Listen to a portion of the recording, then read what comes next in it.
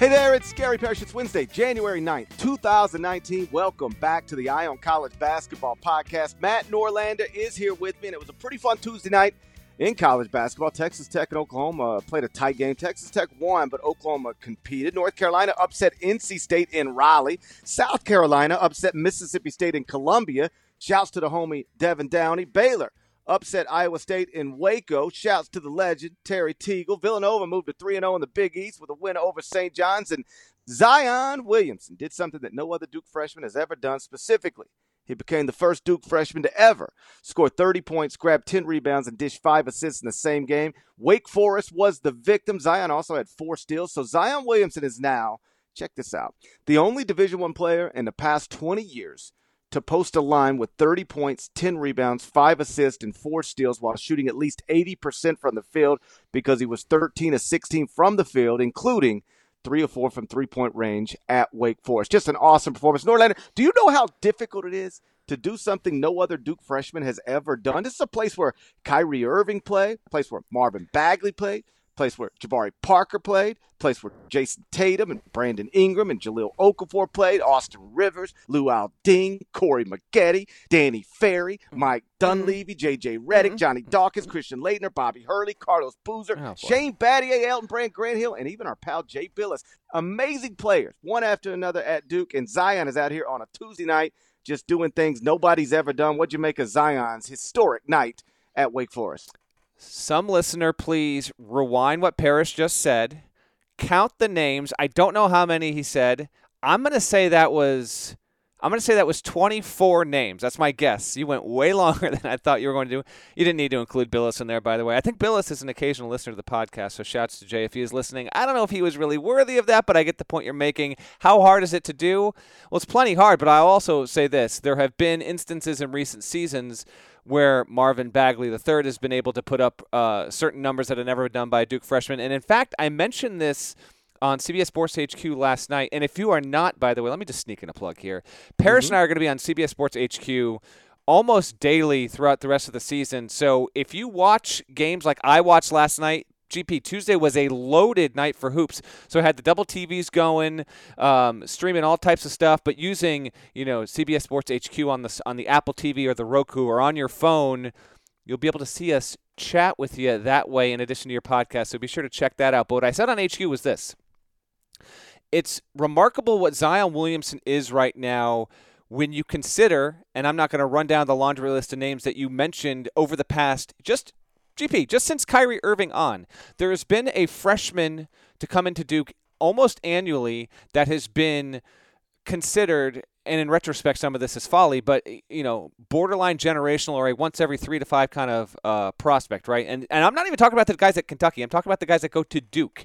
And every season, there's been something interesting about a lot of those players. Irving, Bagley, Okafor was a first-team All-America as a freshman. Jabari Parker was really, really awesome when he was there, in addition to a number of other guys. And yet, as we sit here midway through this season, I understand that there is already Zion Williamson fatigue is starting to set in for some. Strap in, because I know I mentioned this a month and a half ago on the podcast. If you're tired of it now, you have not seen anything yet, because college basketball has not made its turn to center stage just yet. And for Williamson to continue to do this, considering the hype, considering the other talent he's got around him, the program he's at, the coach he plays for, it's amazing. His PER, player efficiency rating, Parrish. I remember we talked mid-December, and it was above 40, and I said, well, you will not be able to maintain that. That is not a sustainable rate, because having a PER in the 30s is incredible. 40s is essentially Everest. It's at 43.0 according to College Basketball Reference right now. That's insane, and by far and away the best. It's just one of many statistics, but if you are able to have a PER in the 40s when you are halfway through a season, it's just flat out stupid. He is the runaway favorite for Freshman of the Year, and yes, he is by far the favorite right now for National Player of the Year. I'm not going to sign off on it now. We have seen so many things turn. We were saying Trae Young had it locked up in mid-January last season. We saw what happened, but it's just outright incredible how he continues to do this. And by the way, he hit 3 3-pointers against Wake Forest. That was a career high in college for him. So even the one weakness he has for at least a night, that was tossed to the side. notable quote from Mike Krzyzewski. He said that Zion is better than I thought he would be. And Zion, after the game, noted that he hates it when people just describe him as a dunker because he's clearly more than that. He became famous for that. And honestly, I thought he was more of that than he was of this coming out of high school. But I think everybody did, including Mike Krzyzewski. Nobody thought he was this. I mean, as crazy as it might sound, very few people, if anybody, thought he was even going to be the best player on his team. And now he looks like the best player in the country. Some people thought he might be somebody picked outside of the top 10 in the NBA draft. Now, I mean, I was just on the phone with an NBA scout this morning. Like it's pretty clear to everybody. He's got to be the first pick in the draft. And so if you've got Zion Williamson fatigue, I don't know what's wrong with you, because this is not just some Duke player we're propping up, and it's not just some NBA prospect we're giving attention to. He's an unbelievable college basketball player for a really good college basketball team. And so if that's not the type of thing we are going to spend time talking about or writing about, I don't even know what we're supposed to be doing. He was awesome last night, and he's been awesome pretty much from the jump this season. One last note on Duke. They blocked 13 shots last night. And they lead the nation in block shots. Yeah. They had 13 last night. And I got this from Duke's SID, Mike DeGeorge, who does a tremendous job. It's the sixth time this season that Duke has blocked at least 10 shots in a game. 6 times already this season. In the 7 previous years, they only did it 3 times total. And they've done it 6 times in this season, and it's January 9th. So so just add that to the list of things Duke is awesome at. They can dunk all over you. They can score 100,000 points on you. They can hold you to terrible shooting percentages. They can overwhelm you in transition. And yes, they will block your shot possession after possession after possession after possession.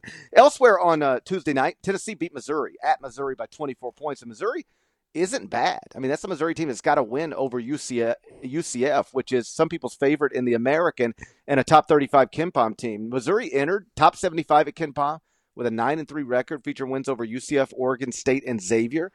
And regardless, UT just murdered them. Grant Williams only scored 4 points, didn't play well, didn't matter. So Tennessee's now 13-1 with 12 double-digit wins. Where are the Vols going to be in your stupid power rankings next time you update Norlander? I haven't, Parrish, I haven't even gotten to that. And that's, by the way, as a weekly exercise is... Don't you dare talk about having to rank teams one time a week when I was up at 4 a.m. ranking stupid basketball teams last night after I got out of the studio. Yeah, well, it's a trying process, okay? It just try doing it every day with Marquette and Michigan fans constantly tweeting you. Try that. Oh, we're gonna get there. Don't you worry. I will absolutely have the Vols top 5. I'm not gonna have them top 3 because I know I'm gonna still have Duke, Virginia, and Michigan in the top 3. There's just no reason to adjust those. But Tennessee, probably 4. On its face, I gotta see how everything stacks up here. But they started out this game, and I think Missouri is just going to be a whatever team this year. It just is. It's not going to make the NCAA tournament, barring an unthinkable run in the SEC tournament or dominance in league play, which I just don't think is foreseeable. Like it's been fine, but whatever. It started out strong in the game against Tennessee, and then Tennessee totally flipped it by the end of the first half, and it was one of those moments. I was going quad box on one of my TVs, and I had the Tennessee-Missouri game. The volume wasn't on that one, so I look, early on, and I see they're down. I'm like, okay, so maybe this will be a little bit interesting here. Let's see how this goes. And then, quite frankly, my toddler crapped in the bathtub, as you are aware of. So I left. Yeah. For sending me a picture of your son's doo-doo. That was awesome. His dookie. He dropped a Duke. Who sends pictures to their coworkers of children poop? Well, there was a reason I did it, but I can't explain the context of why I did it. But you know why I did that, because of what? One of our friends. Oh, let's not. But you can't go there. I can say one of our friends. I mean, I guess you could, but I mean, one of our friends is expecting a child, And we were trying to tell him how difficult it is having children, and it coincided in real time with your oldest son taking a doo-doo in the bathtub. And then I had to send along the photo evidence to just indicate what was coming down the chute, literally, in his future. So that's a hell of a picture to get on your iPhone, though, while you're trying to do television work. I'll tell you that. Some of the photos that I've come across that particular group chat, I don't even know if that would crack the top 10, to be honest. But anyway, the point is, by the time I returned from the glorious world of parenting, Tennessee was up by like 13. Flipped it just like that. So I don't even know how they did it, but they did it. They look really continually look impressive and it's not just like Schofield and Williams are terrific. They both turn themselves into legitimate prospects, but I think even Jordan Bone, who's not as good as I want him to be when I watch him play, he still has some really nice moments, and even Kyle Alexander is a reliability down low. They've just got some nice pieces. Even Pons off the bench can be an athletic freak. He has flashes there. So just nothing but great things to say about Tennessee. I won't accept anyone else as an SEC frontrunner at this point. I know there are other good teams that are going to be in the mix there, and you're liable to get picked off the way that Mississippi State was, as you mentioned, by South Carolina. But, Vols, all in, man. This team is fantastic, unquestionably top 5 in the country. Yeah, people talk about the SEC. At the top they go, is it Tennessee, Auburn, Kentucky? And I think the conversation is really who finishes second behind Tennessee. Mm-hmm. They look rock solid. There are countless twists and turns to a college basketball season, so perhaps Tennessee will be the next example of that. But right now, man, I mean, we know they can beat the very best because they've done it. They've beaten Gonzaga, and they've taken Kansas to overtime. And everybody else, they just beat their brains in. They got 12 double-digit wins right now. So everybody except Gonzaga, every other win on their schedule has come by double digits and by an average of like 25 points per game. So they are completely overwhelming the competition. Really impressive performance at Missouri. Just the way they beat Konzo's Tigers, just beat them down completely. The other impressive road performance last night, and perhaps even more impressive given that the caliber of opponent was superior, was North Carolina going to NC State and winning. We're going to talk about that in a second, but first, check this out. Did you know that while over 60% of Americans dream of starting their own business, less than 20% of them take the first step? The reason? Building a business is tough. Taylor Brands is simplifying the business journey. From launching and managing to growing your business, Taylor Brands isn't just another tool. It's your online business partner from launch to success. With Taylor Brands, building your dream business becomes an effortless experience. Their comprehensive platform guides you through every step, ensuring you have everything you need in one place. From LLC formation to bookkeeping, invoicing to acquiring licenses and permits, and even setting up your bank account, Taylor Brands handles it all seamlessly. And our listeners will receive 35% off Taylor Brands LLC formation plans using our link, taylorbrands.com/CBS Sports. That's TAILORBRANDS.com/CBS Sports. So start your business journey today with Taylor Brands. So UNC won at NC State 90-82. The Tar Heels are now 6-0 in their past 6 trips to Raleigh. They opened the game on a 12-0 run, and they never trailed for even a second. So they're now 12-3 with wins over Gonzaga and NC State, and no sub-30 KenPom losses on the resume. I know you picked UNC to win on Sunday's podcast, so I know you weren't surprised. Still, that's pretty impressive, right? UNC now has that win over Gonzaga and this big road win over NC State. That's big time to get this kind of win, and it won't resonate nationally as much, but you lock up 2 road wins in the league back-to-back, and Pitt's not terrible. I think that just does little small things that are good for the resume overall, and just feels good if you're on that staff or you're a UNC fan. Hey, we open up the league with 2 road games, and we won both of them. That's got to feel really good after coming off the Kentucky game 3 weeks ago. That was less than inspiring. So at this point, yeah, it kind of Parrish. I know Cam Johnson went down. There was some scare. Might be it's not going to be as bad as people thought because he was cramps and all that, which is great to see because Cam Johnson. I'd say we haven't given him enough run on the pod yet this season. He has been, I'll say this, he has been as good as advertise for what they wanted him to be when he transferred away from Pitt, and that's not always the case, particularly when you're looking at a player transferring from a power conference team to another power conference team. And each season there are, 5 to 10 guys that seem just to get a little more run because of how productive they were and are expected once they transfer to be about that kind of player, sometimes even more than that. Cam Johnson, it would have been understandable if he was not as good as he's been, but he has been that. He's been very valuable to this team. I know Kobe White's been terrific. Luke May was awesome again. He just continues to wreck NC State. But Cam Johnson's been just about as consistent as anyone else. I can't go on without mentioning how important he is and why I still think North Carolina's got a shot at a Final Four because they got a guy like him. I think he really mixes it up well. For NC State, real quick, Parrish, not a ton of shame in the loss. It's got to be frustrating for State fans in this regard.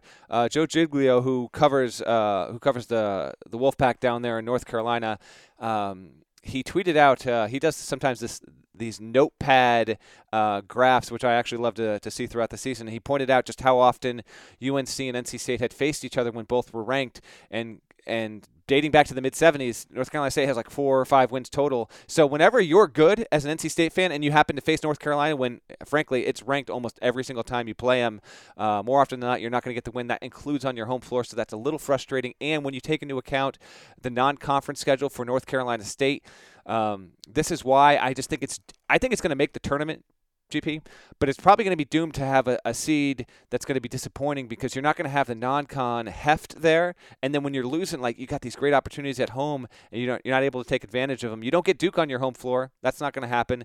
And Virginia, you get one chance at them at home. Like, hopefully you can knock out them or Virginia Tech. NC State still has those chances because obviously you're going to take on some water with inevitable road losses.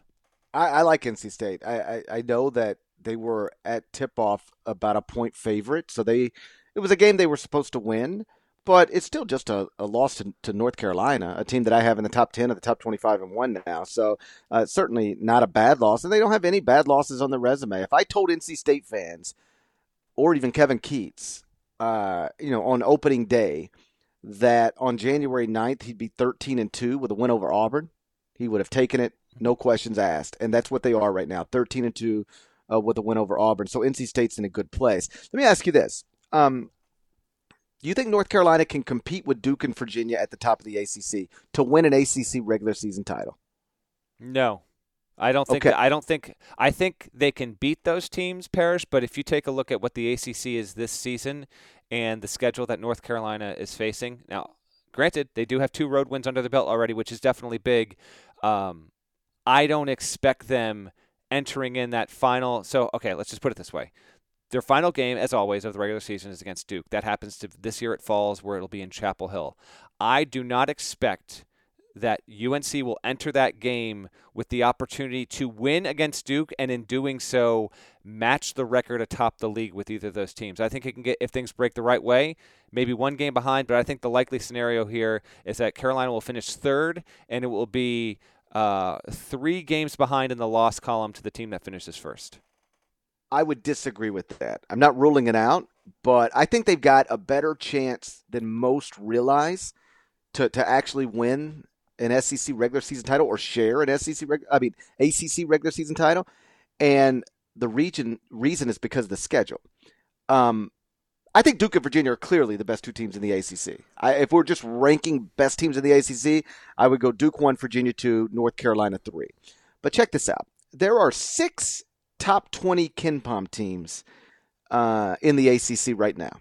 It's number 1 Duke, number 2 Virginia, number 7 UNC, number 8 Virginia Tech, number 18 Florida State, number 19 NC State. Virginia has to play road games against 4 of them going forward. Duke has to play road games against 4 of them going forward. UNC only has road games against 2 of them total, and 1 of them was last night. So they've only got 1 more road game against a current top 20 KenPom team, whereas Duke and Virginia have 4 each.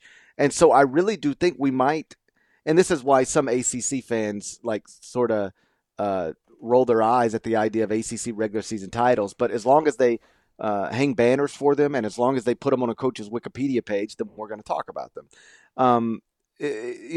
North Carolina might end up sharing at least and perhaps winning simply because the schedule unbalanced is advantageous for the Tar Heels going forward.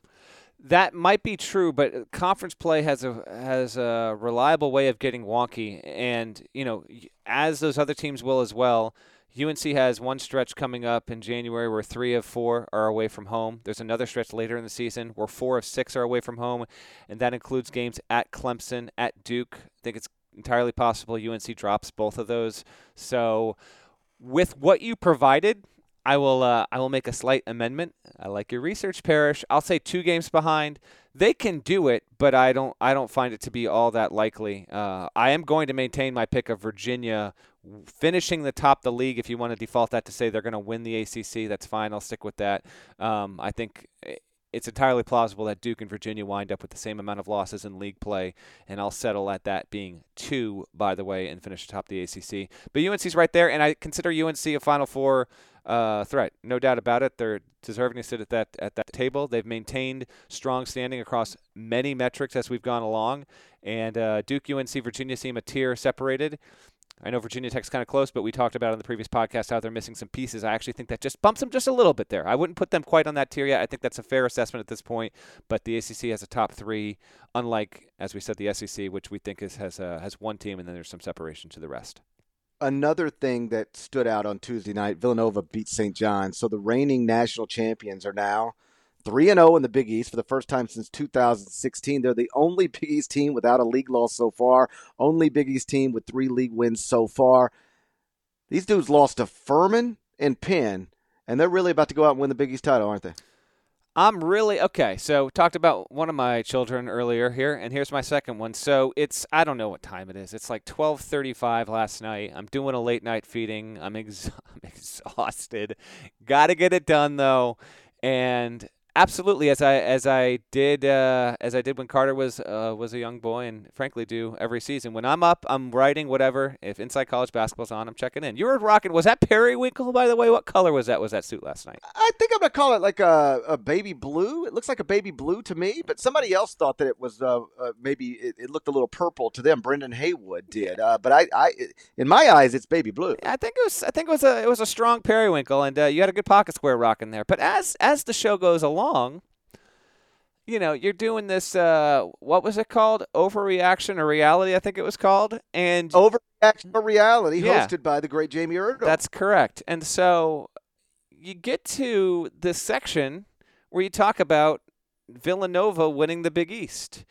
And I'm sitting here watching. I'm like, well, Parrish is going to say this is an overreaction because he picked Marquette to win the Big East like a week and a half ago, and then reinforced that idea all of 2 podcasts ago. And all it takes is for a little hot Villanova team that I did pick to win the Big East to get wins over DePaul, Providence, and St. John's, 2 of those 3 coming at home, and you're flipping again. See, you cannot stand Marquette, and this is the proof of it. I could not believe what I saw. You've bailed on them entirely, and now you got Villanova winning the league. I didn't mean to get here. I thought I was going to ride with Marquette and Wojo's team till the end, but you start to look at it now, and obviously they're ahead in the standings, but that doesn't mean much on January 9th. But I really do think, with the way they're playing now and all of the computers back it up, I really do think it's more likely than not that they're gonna win the Big East, which is surprising to me because, again, I mean, you don't usually think a team that lost to Furman and Penn is going to go win its league when it's a top 6 league in America, but here we are. It's just, you know what, sometimes there's a certain rhythm, mindset, however you want to quantify it, and Villanova still has a hold on this league. Again, I think I'll say this for the 8th time this season on the podcast, just so Xavier fans don't come after me. I know Xavier won the regular season last year. Villanova was still considered the best team in that league regardless of that, and obviously it wound up proving that. Despite the losses, I think Furman's going to be in the tournament anyway, and those are you should not take those losses, period. But at least they weren't like absolutely hideous. Like Furman needed OT, and Penn barely scraped away in a Big 5 game, and Penn might be the second best team in the Ivy, but still, I get the point you're making here. Now Nova's next up is Sunday. We got a ways to get to there at Creighton. It wouldn't shock me at all if they drop that one. I don't think that the Big East champion is going to win this league with like 3 losses or less. I think Villanova will win it, and mark me down for them dropping 4 games. One quick note on St. John's. They did exactly what we said they would do on the podcast like 3 weeks ago. Do you remember this? Because we were looking as they were getting ready to start Big East play, and we said, okay, well, here are their next 4 games. They went 12-0 in non-conference. It's great, but they had a terrible non-conference schedule. They still couldn't get ranked.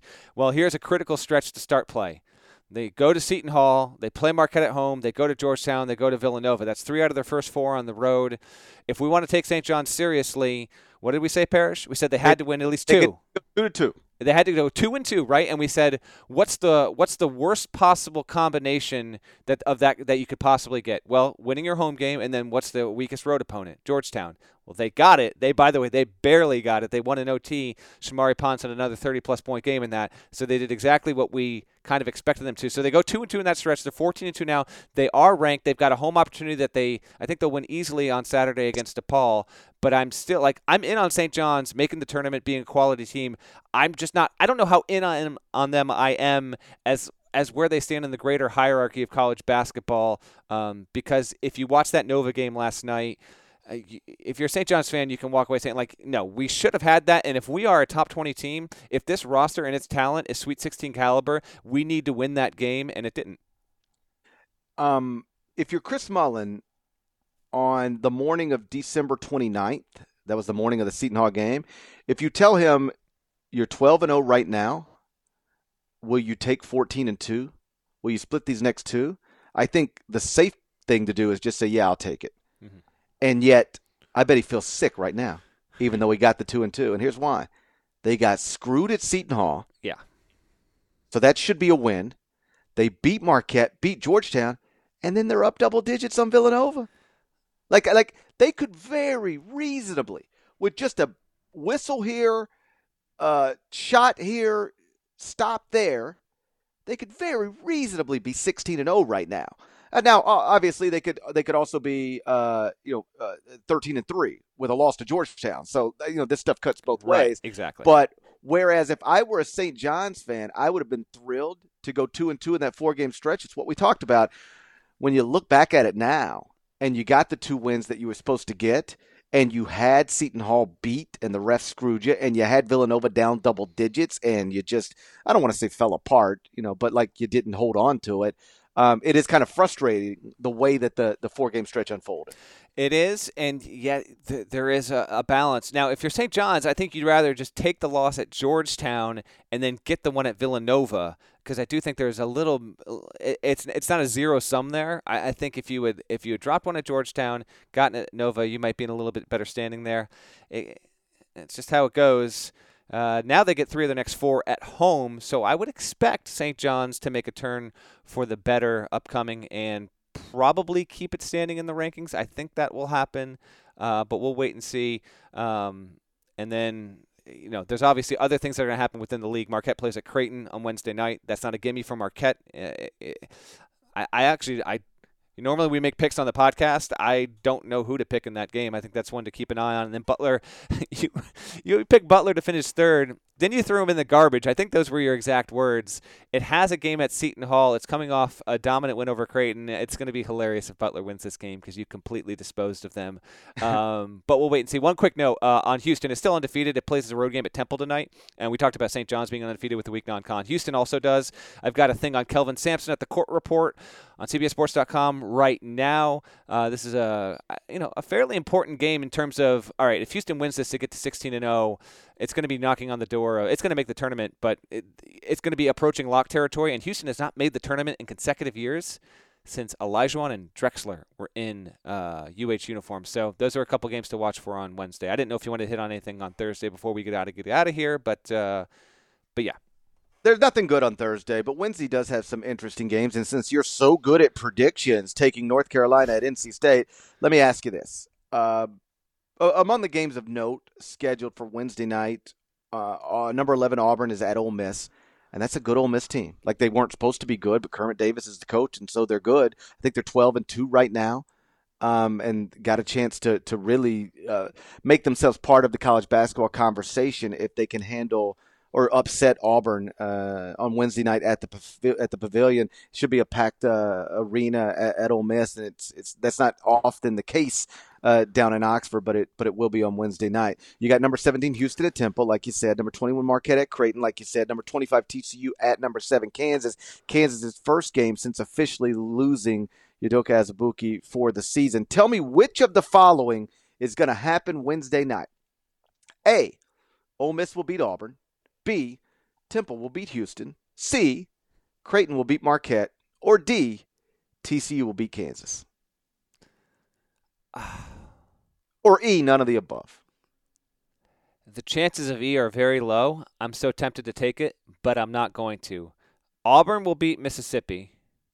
But man, oh man, if Mississippi wins that, one of the true overachieving major conference teams of the season so far, because they were not expected to be anywhere near what they are right now. I'll take Marquette over Creighton. I will not take TCU over Kansas at Kansas. I'm going to stick with Houston, although that's a big ask. Temple's not bad this season, and Temple, it needs this kind of win, needs it if it wants to truly enter into the potential to be an at-large team and make the American. It's going to be tough for that league to get 4 bids, but this is what you need if you're the American. You need Temple to win every single game it plays against a good team at home. Can't drop those opportunities, but I think it will. I'm going to take Houston in a really close one. So I'll say Marquette over Creighton is the most likely one. 2 other ones that I'm just floating and watching tonight, Parrish, because it actually is like. Hold on. You're saying Marquette will beat Creighton or Creighton will beat Marquette? What do you say? I'm saying Marquette will beat Creighton. Those are the 4 you gave me, so that's the one I'm saying. But 2 you didn't mention. I'm just keeping an eye on Clemson at Syracuse, and then Louisville goes to Pitt. It's one of those where it's not a gimme, but Louisville really needs to get a win there. There's stuff all over the map tonight. College football ended, so Tuesday night, Wednesday night we're pretty loaded up, and as you said, Thursdays there's stuff, but it's just there's not a lot of eye-popping stuff. But then again, watch us. Friday, I'm sure we'll be talking about something that happened Thursday, but Wednesday is where you want to be for sure. Right. To your point on Ole Miss being one of the big overachievers in college basketball so far this season, they started the season 97th at KenPom. They are now 42nd at KenPom, so they've improved by 55 spots. So they're sitting here at 11-2, with the lone losses being at Butler and on a neutral court to Cincinnati. So no really great wins, but also no bad losses, and I will not be surprised. I'm not predicting it because I don't want Bruce to go out and make T-shirts. But you should predict it because Parrish, you should predict it because I want him to go out and make T-shirts. Go ahead. If I ain't trying to get Bruce Pearl making Eye on College basketball T-shirts like he did the 4-14 T-shirts last year, so I'm not predicting it. But I will not be surprised if Ole Miss beats Auburn. That's a better than expected Ole Miss team, and Auburn's very, very good. But I mean, we've seen it. Cincinnati somehow loses at East Carolina. Iowa State loses at Baylor. People lose on the road in league play, and that might be another opportunity where it happens. We will see. Like we always do. Shouts to Devin Downey. Shouts to Chester, South Carolina. Shouts to Terry M. Fatigo. He's the legend. Shouts to Larnell. And if you haven't done it already, please go subscribe to the Eye on College Basketball Podcast via Apple Podcasts. It's the best way to make sure you get the latest episodes in your phone ASAP.